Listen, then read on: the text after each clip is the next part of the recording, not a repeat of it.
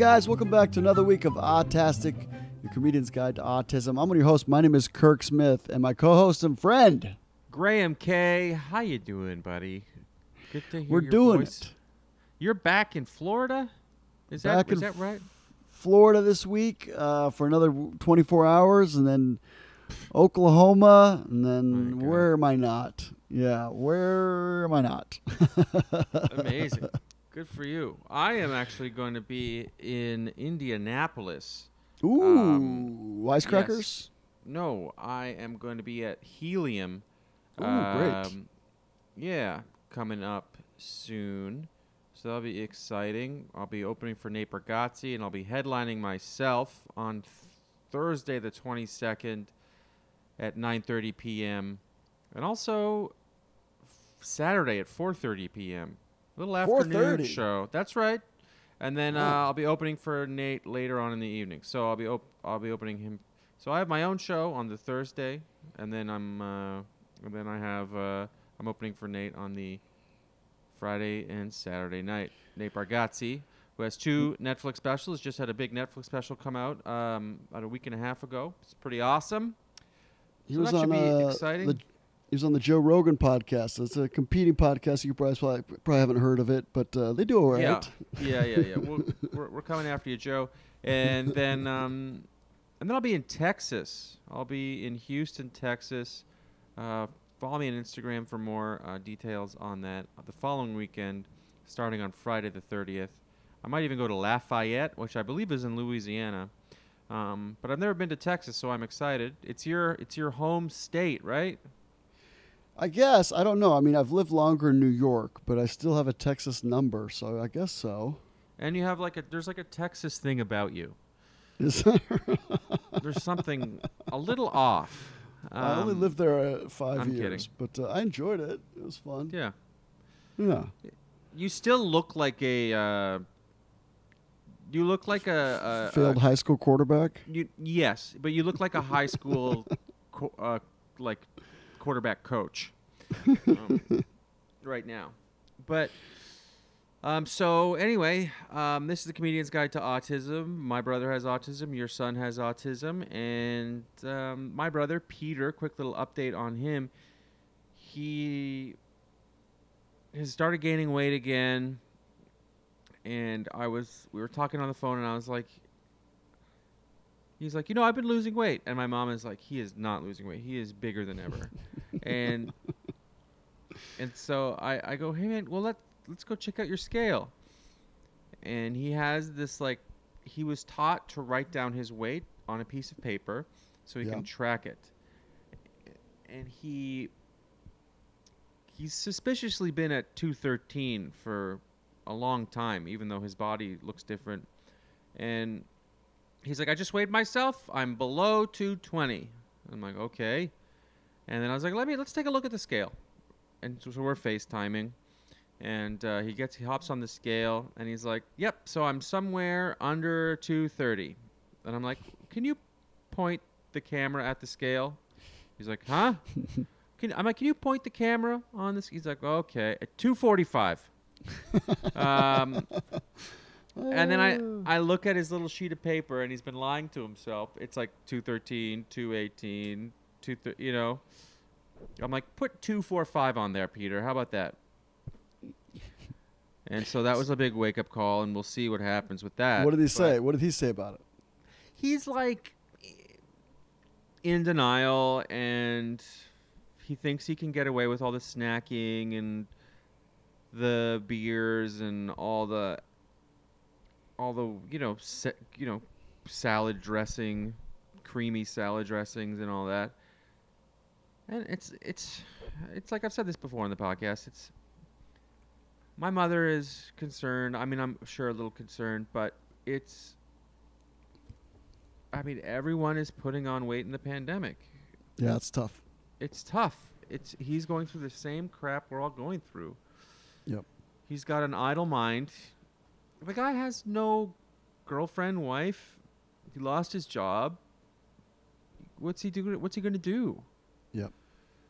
And we're all drinking more, and we're all doing this and that. So Good news is, though, is he got his first vaccine a couple days ago, and he got the Pfizer, and he's fine. He didn't have any symptoms or anything like that.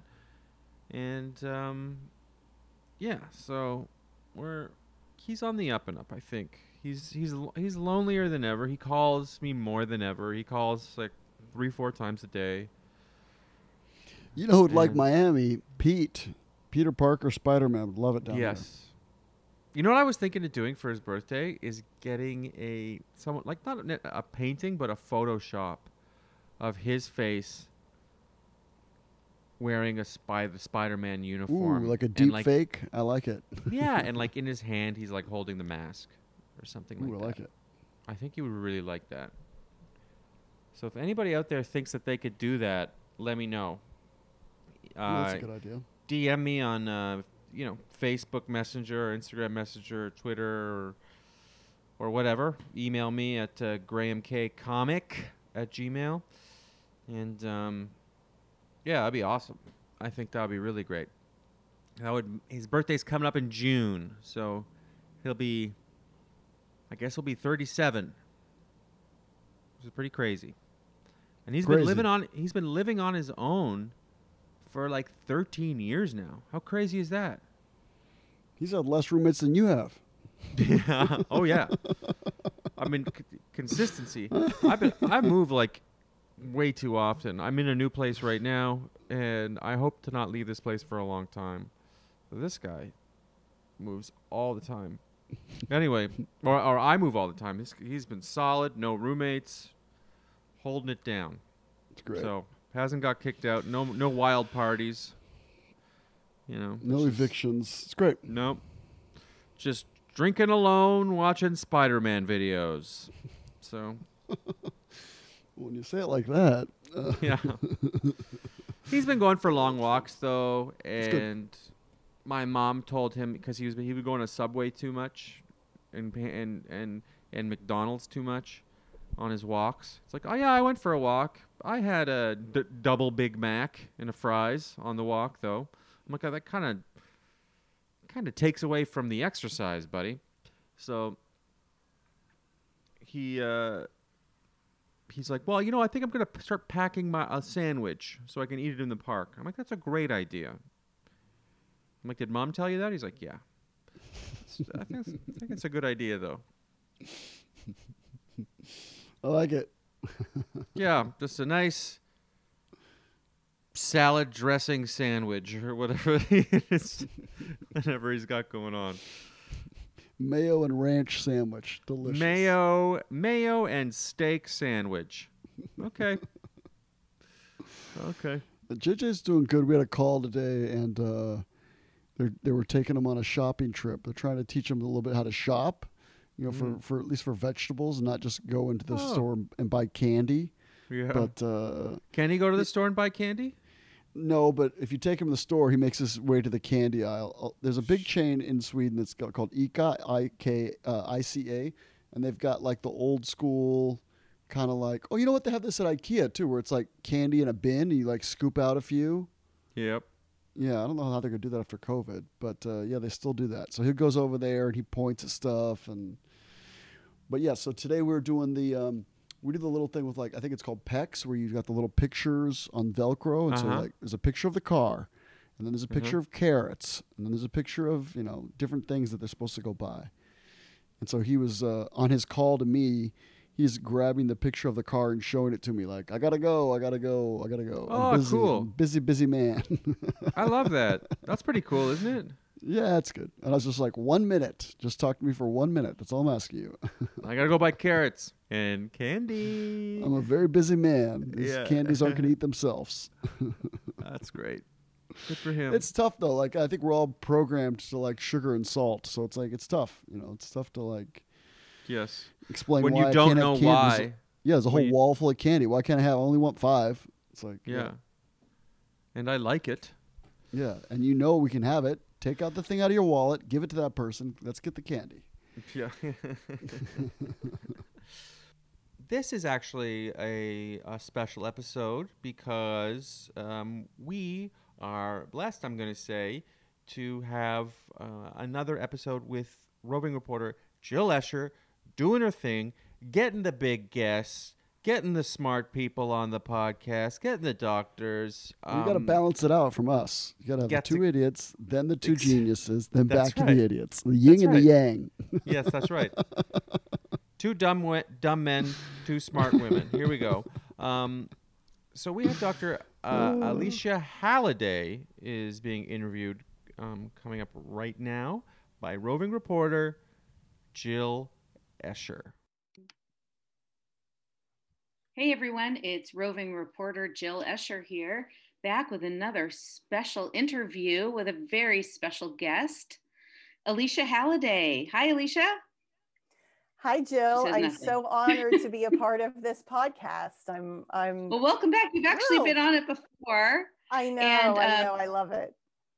Yeah, it's an honor to have you here. And Alycia is the Chief Science Officer for the Autism Science Foundation.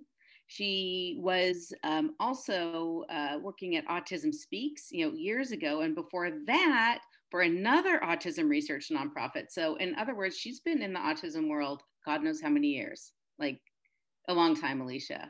Yes. She's like shaking her head, like a lot. I can't even count. Well, and even before that, I was at Rutgers studying models of autism. So yeah. Okay. So since the Stone Age, yes. And Alycia also has two girls, one of whom is on the spectrum. So, she is knee deep in autism. And also, I think probably more than anybody else on the planet has the most exceptional breadth of knowledge concerning so many areas of research. She is a walking, talking autism encyclopedia. So today is very exciting because we're going to talk about autistic frogs. Sort of autistic frogs. We're going to talk about a particular study which was kind of interesting and brings up a lot of interesting questions. I'll introduce it quickly and then I'll pitch some questions to you. This study was published, I think, just this month, which is March 2021. It came out of the lab of a researcher named Matt State at UCSF, University of California at San Francisco. The lead author is Helen Wilsey, who I believe is a postdoc at UCSF. And she likes using frogs to research neurodevelopmental disruptions and model autism. Now, I have read a lot of papers on using model organisms. And this might be my first frog paper in autism, at least. Okay, so Alycia, tell us, what was the purpose of this paper? So the purpose of the paper was not to show that a frog has autism, because mice do not have autism, rats do not have autism, people have autism. But frogs are, especially tadpoles, are a relatively simple organism. They don't have that many cells, but as they grow, they develop a brain, and they develop nerves, and you can actually see those nerves under a microscope. You don't need, you need a regular microscope. You don't need all this specialized equipment. So you can label cells and you can track cells. And in the case of this study, you can actually alter the genetic expression, or you can mutate cells using this genetic technology called CRISPR. And many people have heard about CRISPR because a researcher in China used it on human embryos, which he's now in jail for. So don't worry, no one's thinking that this is an okay thing to do.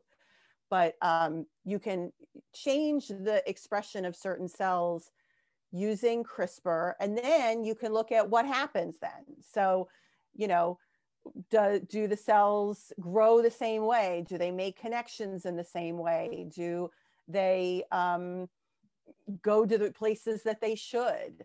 And not just brain cells, but they can also look at heart cells, kidney cells, lung cells. And as we know, people with autism have a lot of other issues besides just neurological brain issues.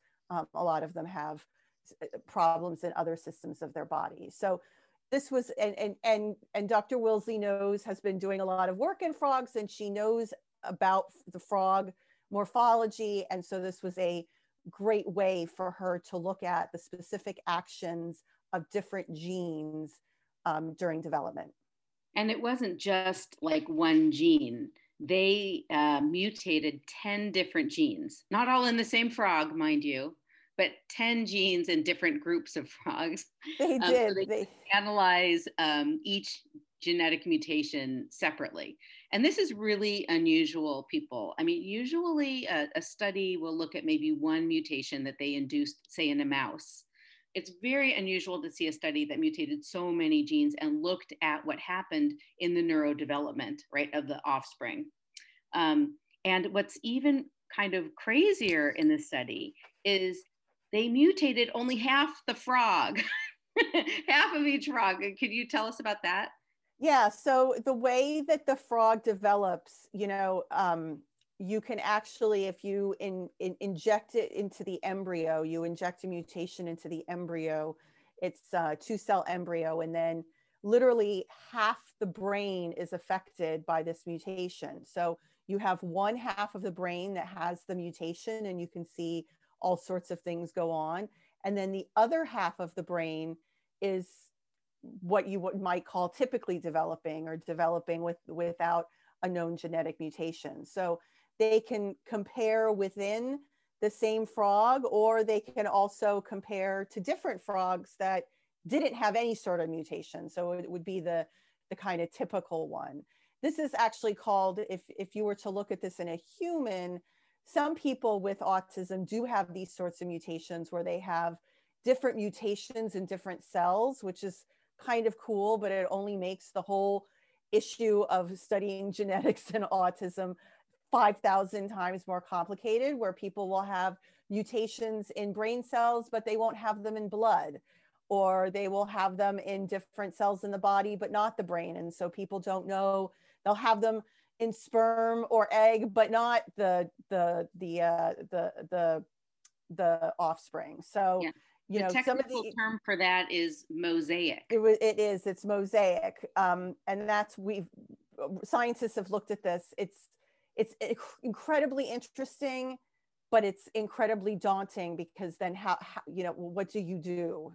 How do you go about right. then helping I think people? That it's the dauntingness of autism genetics that is really kind of behind the study, because I have to tell you, autism researchers are not very happy that there are so many different little tiny rare mutations that are leading to autism risk. So I don't know if you know this. I mean, autism is known to be, you know this, Alycia, talking about our listeners. Autism is known to be highly genetic, but in reality, only about 10, maybe 15% of cases are caused by genes. And each of those genes, it really relates to a very rare syndrome in most cases. So the 10 genes in this case that they mutated, such as CHD8, SCN2A, DIRK1A, CHD2, ADNP, these are high confidence autism genes, but in reality, they only affect a tiny fraction of the population. And so scientists are like, oh my gosh, like there's no way we can come up with treatments or, anything for such tiny, tiny fractions. Are there any common pathways, right, that these genes cause in the organism? Because if there are common pathways, it's possible that we might be able to come up with some sort of treatment, right, to help these people. It would be completely impossible and cost effective to come up with 500 different right, treatments for 500 different kinds of autism. Exactly. They've really been on a quest, right? A lot of different studies with using different methods have been on this quest to find these common pathways. So here, they did actually find these points of convergence, at least to an extent. Do you want to tell us? Yeah, so what they were looking at in this particular study, and there are other studies that look at different endpoints, but what they were looking at here is something called neurogenesis. So when you can imagine, as you're a little embryo, your cells divide, and they keep dividing, and they divide exponentially, and those include brain cells. And as a matter of fact, there are certain parts of the brain, even as we get older, that continue to regenerate new brain cells. As some people think that they're development, some people think that they're repair mechanisms, but as we get older, that happens less and less. But when we're young, and when we're fetuses, and then even when we're babies and toddlers and our heads are growing, this process of duplicating the cells over and over again, and then turning them into different types of cells. So you have a cell and then it turns into a brain cell, and then you have another cell that turns into a heart cell. That's called differentiation. So what this study was looking at is neurogenesis, the birth of these cells, and then neurodifferentiation, which is then, okay, how many of these cells then become brain cells? And what they found is that across the different 10 genetic mutations that they looked at, that there was this common thread, that there was an increased amount of neurogenesis. These cells were being just turned into not only were they being born faster, they were being turned into brain cells more often. And what that was leading to was bigger brains. Now, this does happen in a certain amount of people with autism. About 18% of people with autism, and it's mostly boys, and I'll get to that in a minute, have an enlarged head size, and that's called megancephaly. It's not everyone with autism. Sorry to interrupt. Sorry, Alycia. That would include my own son. Oh, okay. I didn't know that. I mean, I've seen pictures of him, but I wouldn't have. And he's one of those kids, and you could talk to so many autism parents have this story. You'd have to cut open his shirt to get it over his head. Right, when he was little. He had to undergo a CT scan at 12 months because his pediatrician was so alarmed at the rapid growth of his head. They couldn't find anything wrong with them. But in retrospect, it should have, raised an alarm. We didn't know anything at 12 months. So, yeah, I mean, because there's nothing, you think about 20 years ago, they just kind of said, oh, they're at the top of the growth chart. Their brains are growing. Good for them. I mean, his pediatrician was like, this is off the charts. Oh, okay. And he went from a big head at birth to like 99.999 percentile, in the first 12 months. And so no, the pediatrician was actually quite alert to something being wrong. He just didn't know what. Anyway, sorry, I didn't mean to cut you off. No. So that's an incredibly good point. I'm alluding to this 18%, when in fact, there are families that this directly affects. And so the thought is that something happens, and whether it's genetics or whether it's environmental, whether it's a mix of the two, what genes, they tested 10 genes. There may be all sorts of other genes that cause this. And what they did also do is look at these genes in isolation, but this technology may allow them to look at 2 genes at once, right? They can somehow maybe inject CRISPR into those early cells, 2 different mutations, and to look at 2 genes at a time rather than 1. But one thing that brought it together was there was higher neurogenesis, and those cells became brain cells. And it was obvious that that side of the brain, even under a common microscope, was much bigger than the side of the brain that was not showing that mutation. So this was kind of like a common thread. And that's not to say that the only thing that happens in people with autism is neurogenesis, and that everything that causes this change in neurogenesis then leads to autism. But this is a neurobiological early marker. Right. And I think there's been quite a bit of evidence that, at least in, I'd say the bulk of cases, autism is the result of abnormal brain development in mid-gestation, right? Which is kind of that primary surge of brain development. And that's sort of what they found here. But we have to wrap up. So let's go to the last step of this study, which was the researchers then did something else really interesting, which is they did something with the frog brains, but they also did something with what are called in vitro modeling, meaning they kind of create these mini brains in a dish that are reprogrammed from other cells in a human subject. And using that as a model, they tried to see if they could, quote unquote, rescue, right, what went wrong. And they use the word rescue, not like a fire truck coming in to put out a fire, but to see if they can prevent, basically, the pathology from happening. And they did actually end up doing that. Tell us. So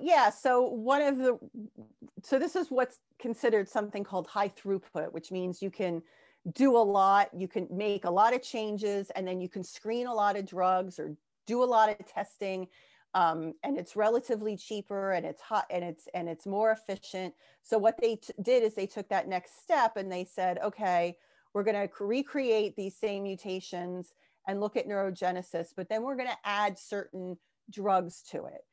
And one of the drugs, or one of the pathways, I should say, because multiple drugs affected this, but one of the pathways that seemed to ameliorate this effect of the big brain was estrogen.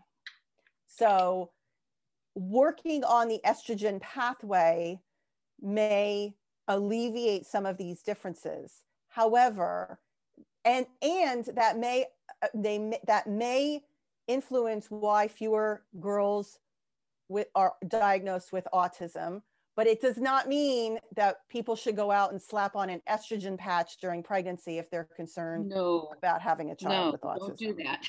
Don't do that. Don't do that. Don't. Because what they did is they literally, I mean, the way she described it was she used a sledgehammer when she should have been using a tiny syringe when she was administering these compounds that affected the estrogen pathway. But the compounds that worked all focused around the estrogen pathway. Yeah. And as you said, this has, I think, no therapeutic implications right now, anybody, but as you mentioned, Alycia, it may point to one of the reasons we see more boys, with autism than girls. There may be some protective effect of early life estrogen and brain development that we are just beginning to learn about. We have to wrap it up. Dr. Halladay / Alycia, thank you so much. And we'll talk to you again soon on our we have plenty of interesting topics we can talk about, and I'm thrilled and honored to be a part of this going forward. Thanks. Talk to you soon. Bye. Okay, bye. Well, Kirk, what'd you think of that?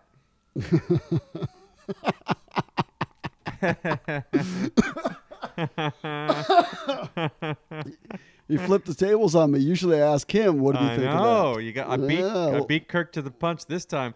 You tell me what I failed every science class I ever did. So I'm going to need you to grab the helm on this one. Yeah, but a little behind the scenes, guys. Before this podcast, us two idiots are trying to talk to each other and figure out what we understand, if anything, about this. But the way I understood it was it's an opportunity to really research, working with the CRISPR that we've talked about before. Yep. Good old crispy. To modify genes, which it stands for something, right? CR, whatever. Yep. So I know what it stands for. I'm just not going to tell you. I don't feel like it. So it's a way to look at stuff, and I thought it was very interesting that they're choosing to do, animals that they could look at. And she said in a regular microscope to do, and then the other part that really interested me, to do half the brain, so you can see one brain working differently on two halves depending on which half of the brain got the adjustment. So, I mean, I know this, we talked about this before, where we talked about CRISPR as in being used for eugenics, because as I mentioned, that Chinese guy went to jail for trying it on people. Right. So that's not what we're advocating. But I feel like all this knowledge is good. Knowledge is power. So we need to, I think it's good to look into this stuff. Yeah, it's obviously very early stages stuff. It's not going to help anybody who is listening to this and has a 14-year-old son. But I thought one thing that was pretty interesting is, the estrogen and why that may be that there's more A factor, yeah. Yeah, interesting. And then the large heads too. My son's got a really big head, and I know Peter's got kind of a noggin too. He's got a bit of It's hard to tell if he's got you know what it is. It's slightly bigger. I'll say. He's got. But that's true because your whole family has big heads. Now I think about it, my right? dad can't even use the snaps on a snapback hat. They just sort of dangle in the back of a baseball cap. Perfect. So it's tough to say what's going on, but Peter does have a large head. Anyway, I hope you enjoyed it. Once again, great job, Jill, and thank you so much to Alycia Halladay for being on the podcast. You make the world a better place. This work's important work, and we really appreciate it. We appreciate what you guys bring to the world, unlike me telling jokes about sandwiches on a Tuesday at 4 in the afternoon. Yeah. Yep. You catch me at 4:30 at Helium Comedy Club in 2 weeks. Anyway, everybody, thank you so much for listening. We appreciate it. I'm at Instagram, Instagram. Over there is at Kirk Smith on all platforms. And also, give us a review if you haven't already, and a 5-star review, and write a review on whichever platform you listen to this bad boy on. And I think that's it, right, Kirk? That's it. We appreciate you guys. You can catch me in Tulsa this next weekend at the Looney Bin, 5 shows, and then the week after that I am in St. Petersburg, Florida at good old Coconuts. I'm going to do a little quick run there before I go to Side Splitters in Tampa. We appreciate all the wishes and reviews that we got. Shout out to Bartlett, who sent us a little cash on PayPal. That's it. Have a great week. You can do it.